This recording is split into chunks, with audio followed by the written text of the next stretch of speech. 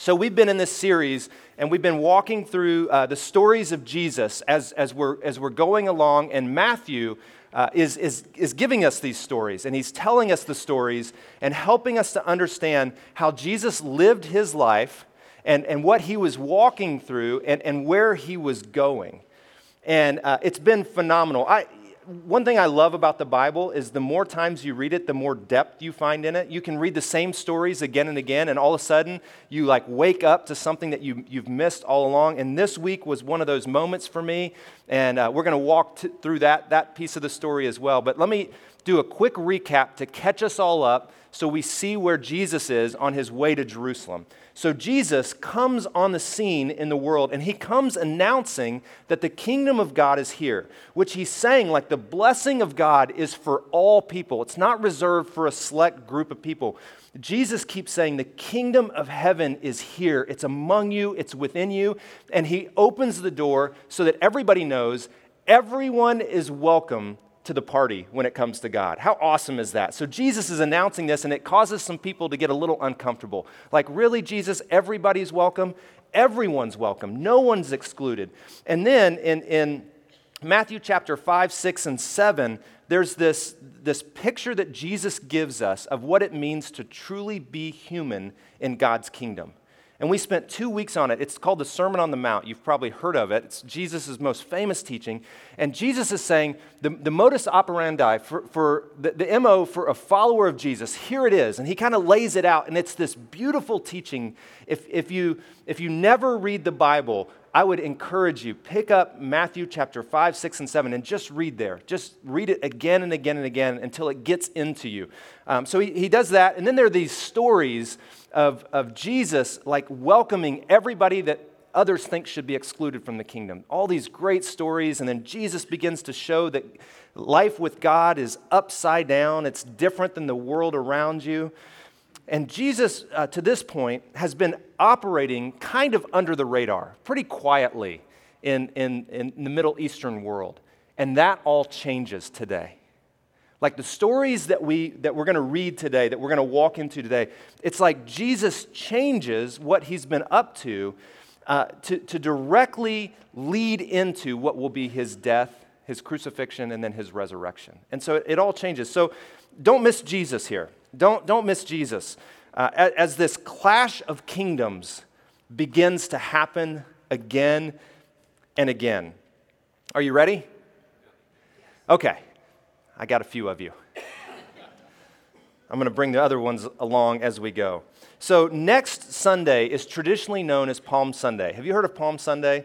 And oftentimes in churches, kids like run around the sanctuary waving these big palm branches, and it's a great celebration and it's a great day. Because we're advanced here at McDowell, we're going to talk a little bit about that today. Because we're an advanced group. You guys can handle being a week ahead, right? Because as we walk into this week, I want you to see what's coming next week. And so here's what Matthew tells us. If you have your Bibles, it's Matthew chapter 21, that Jesus enters into Jerusalem, and he's riding on a what? For those of you, donkey. He's riding on a donkey, for those of you who remember the story. And it says that the entire city was in an uproar as Jesus entered. And they were asking, who is this? Because of what was going on around him, people waving the palm branches, and it says that they were actually laying like their cloaks down in front of him. And so others are wondering, like, who in the world is this guy? Like, who does he think he is? So there's this uproar going on, and people wondering. And the crowds replied, it's Jesus. He's the prophet from Nazareth in Galilee. Which kind of means nothing to us, but what they were doing is they were pointing out exactly which Jesus, we're talking about Jesus' common name, so they're pointing out this is Jesus from Nazareth. He's a prophet, and this is in the region of Galilee, and he's arriving on the scene. Now, real quick, some background, just to give us a little bit of an image of what we see on Palm Sunday. In the ancient world, for Jewish people, like the highlight was not like the Masters golf tournament or Super Bowl Sunday. It was nothing like that, but the highlight for them every year was the Passover celebration. And so from all over that region, people would descend on Jerusalem, and they would spend a week plus in Jerusalem. Now, I want you to imagine, Jerusalem, they say, was a city of about 50,000 people in this day. on Palm Sunday and that Passover week, they would say that the population would swell to somewhere between, now catch this, 150,000 to 200,000 people. Now, from a city that has infrastructure for 50,000 to a city of 200,000 is a big change. Can you imagine like the people on top of people on top of people? Some of you won't get this, but I grew up in Alabama. And there's this thing called the Iron Bowl.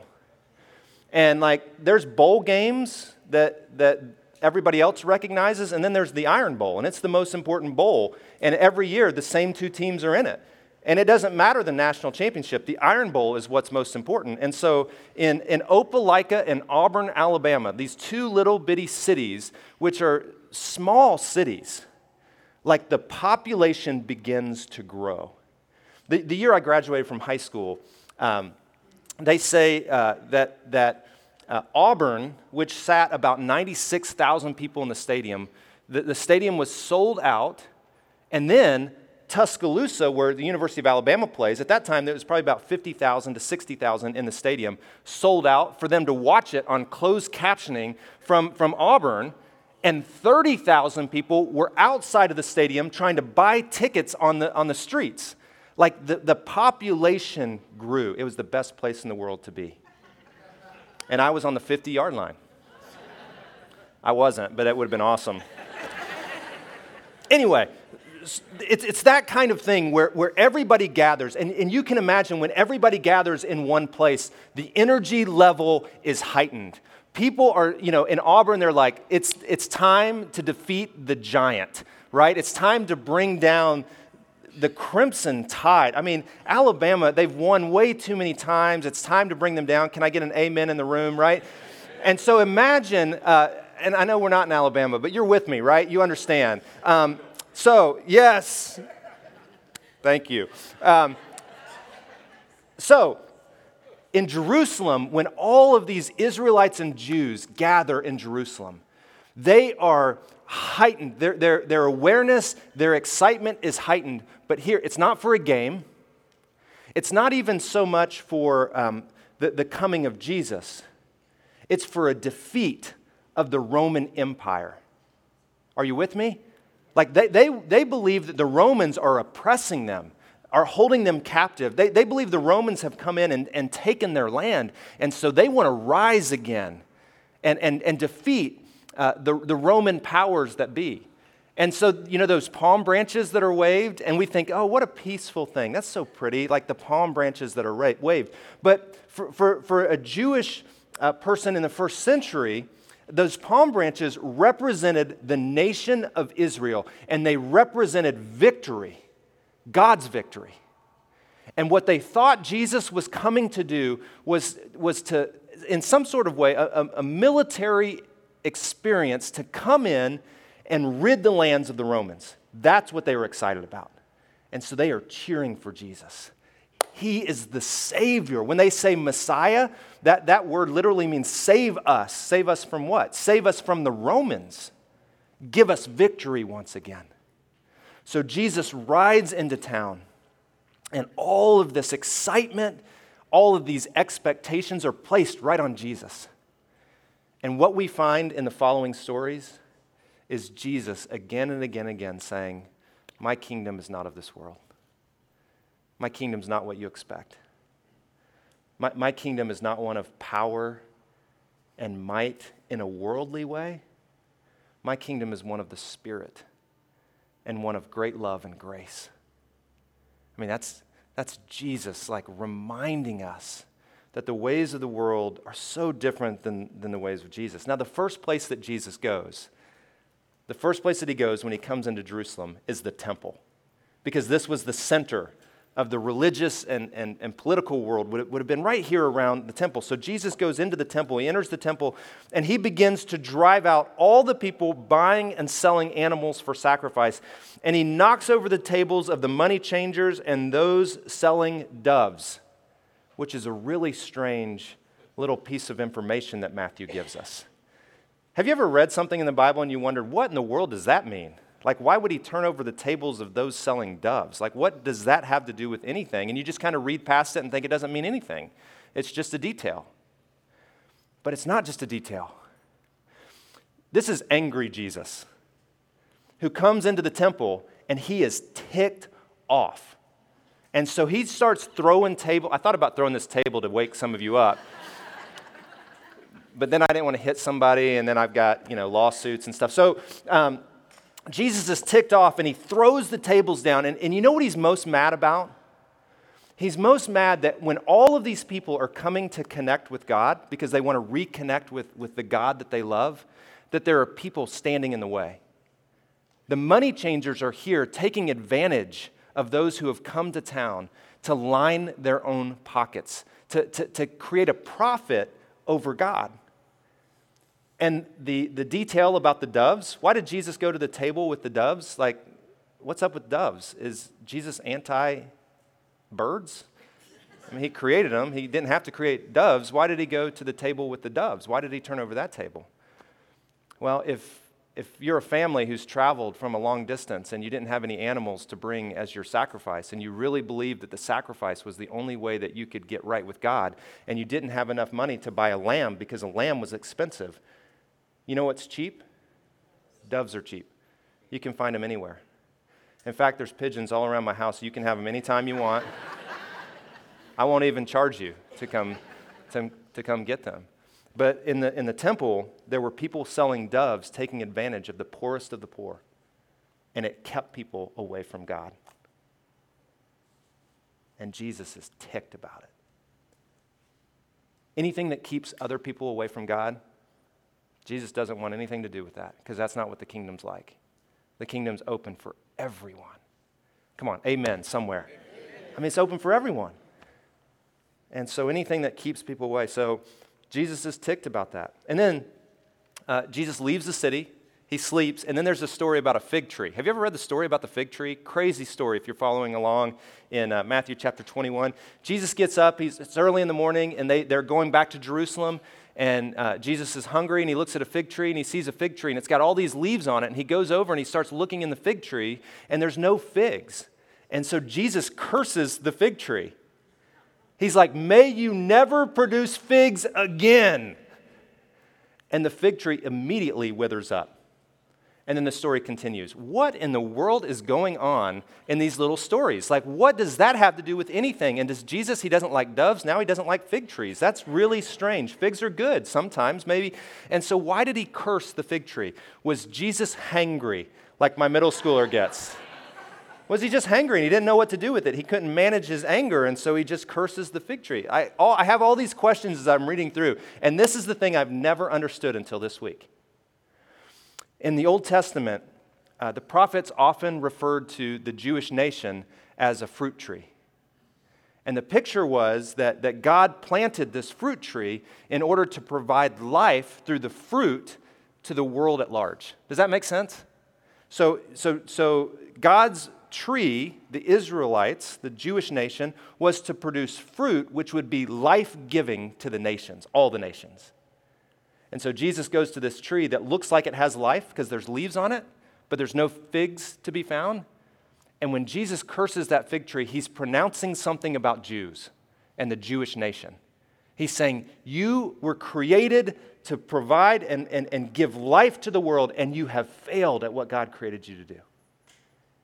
Like, it's a proclamation. It doesn't have anything really to do with just the tree. He's just saying, like, you've missed what God has called you to do. So you see how it's like again and again and again, like these competing kingdoms, this clash of kingdoms. Now, real quick, don't miss this. It is tempting for us to believe that as long as we can align all the externals of our lives, that we're good with God. Now, come on, this could hurt a little bit. It's tempting for us to believe that as long as we can align the externals of our lives, that God's good with us. And come on, we all play the game. As long as I show up at church, maybe I give some money, learn some things. As long as I'm a nice person, the externals. I don't really have to love anyone as long as I act like I love someone. Come on.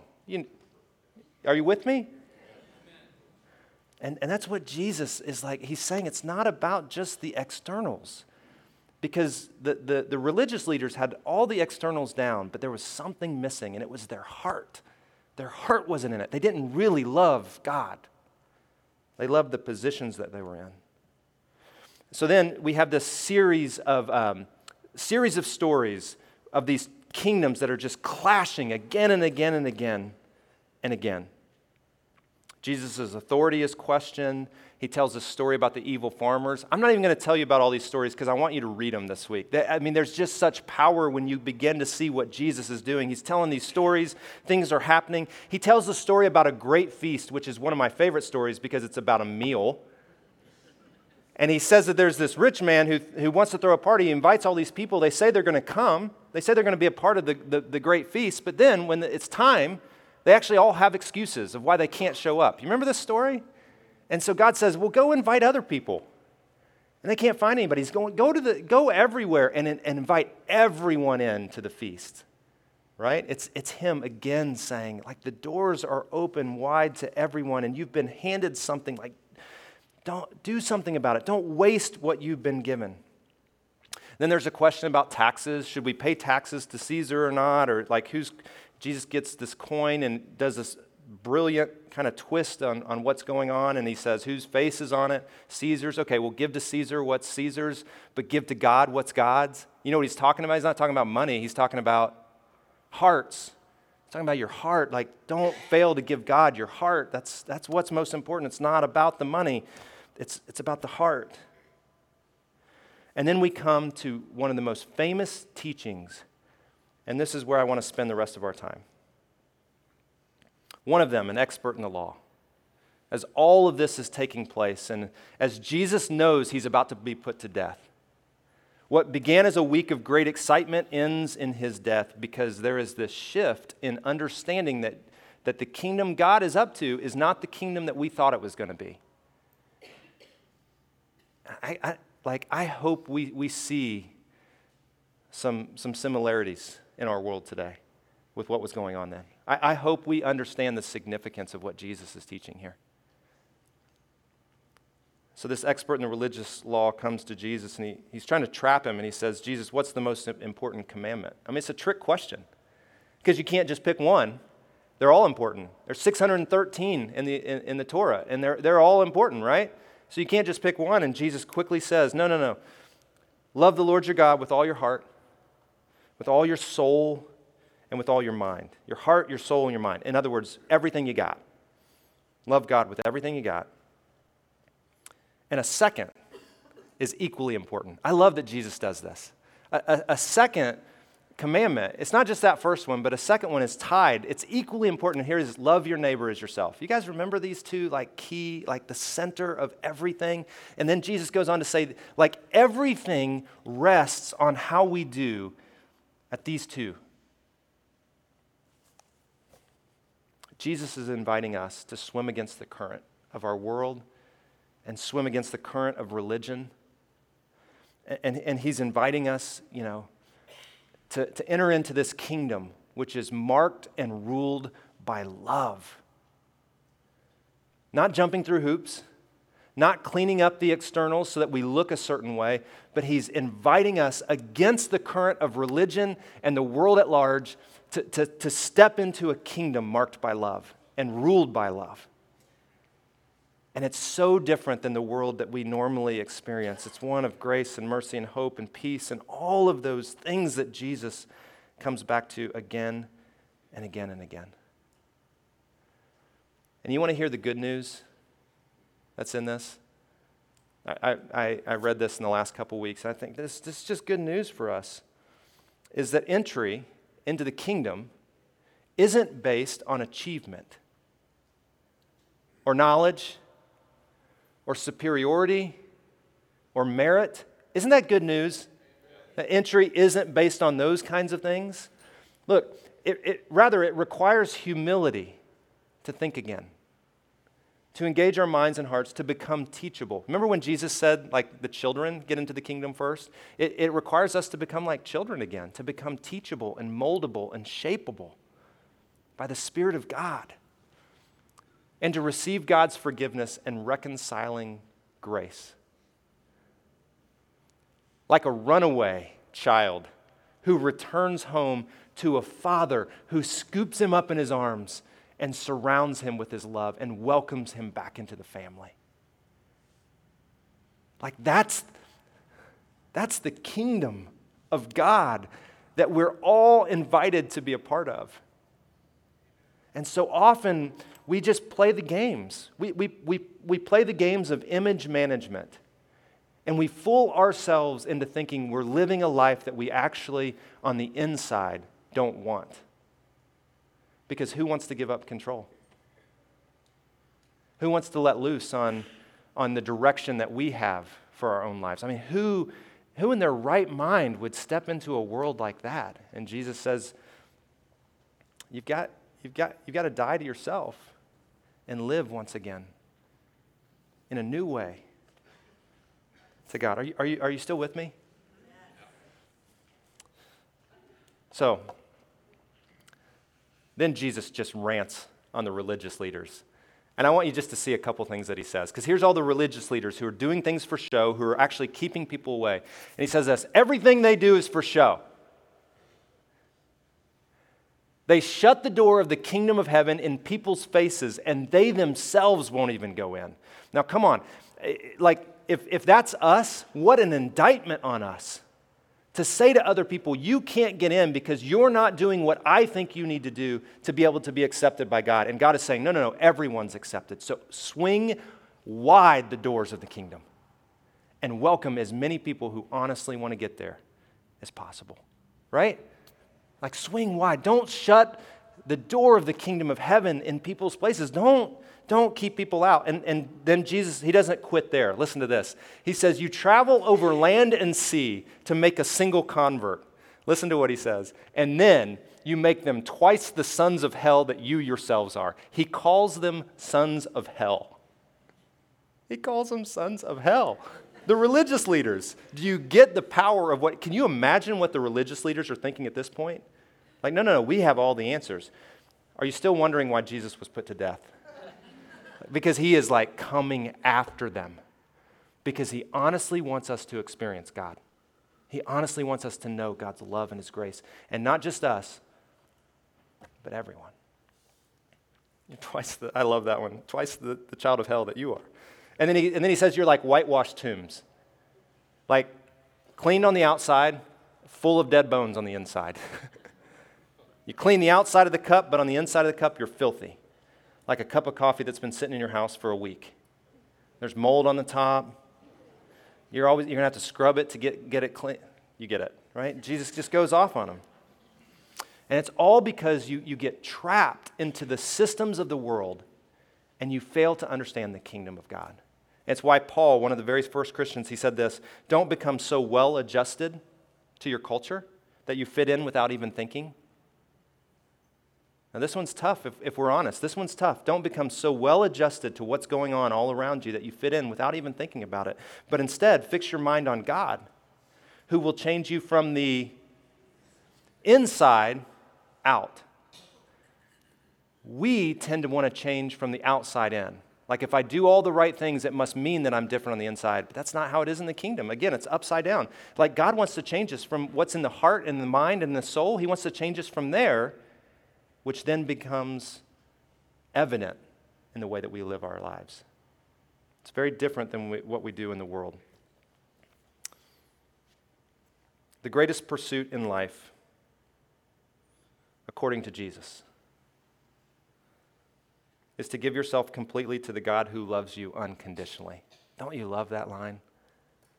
The greatest pursuit in life, according to Jesus, is to give yourself completely to the God who loves you unconditionally.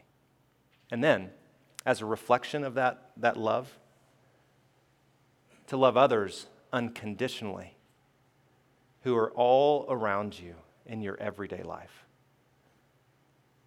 It's the greatest pursuit in life, and it's the game changer for what it means to be in the kingdom. I want you to think for a moment of the people you love the most. And maybe for some of you, it's a group of 1 or 2 or 3. And I want you to think about what you would be willing to do for those people. If one of them was in a terrible car accident today, was rushed to the hospital, what would you do?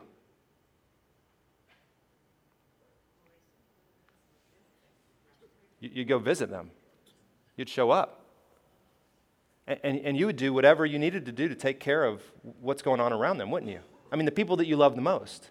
Not the people you kind of love. I mean, the people that you love the most. The people that you love the most, if they lost their job and they didn't have a house to live in, they lost everything, what would you do? You would open up your spare bedroom and you wouldn't charge them rent. They're your children, for goodness sake. That's what they do. They come home. They're homeless. You would give them a place to stay. You'd give them a place at your table, wouldn't you? And Jesus says this is the best way to live in the world. But not just for the inner circle, but for everyone. Can you imagine a world that lives like that? Can you imagine people who experience that kind of love? Can you imagine how much better this world would be if just those who claim to be Christian would be ruled by love? And that's what Jesus keeps saying. So what's the greatest pursuit of life? What's the greatest commandment in life? It is to love the Lord your God with everything you've got, to throw yourself full bore into his love. And then, as a reflection of that, to love those around us, to let it spill out over onto those who are all around us. So as the bands come in both the rooms and we have just a final moment of worship, I want to ask you a tough question. Have you made a decision, a real and specific decision? Have you made a decision to turn around from the direction of your life, to turn around and step over the line into the kingdom of God? Have you made that decision?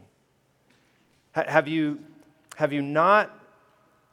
come to the place where you're not going to rely on your own achievements and knowledge and goodness to get right with God, but have you fully leaned into his great love for you? Like when you're dating, you call it a DTR, define the relationship moment. You know what I mean? Like, where are we here? And Jesus invites us to do that. Like, to turn around. In the Gospels, the word is repent, but it literally means just to turn around and step into the kingdom of God. And we're all welcome. So as the band sings, I hope you'll wrestle with that question. And the good news is you can take that step here, at home, at work. I remember one of my kids did it on the playground of his school. Kind of a crazy story, but he just made a decision. He said, that's when I step into faith. On a bench all by myself during recess. You can do it anywhere, at any time. Some of us need to do it every morning. Am I right? To make that decision, to trust what we can't do on our own.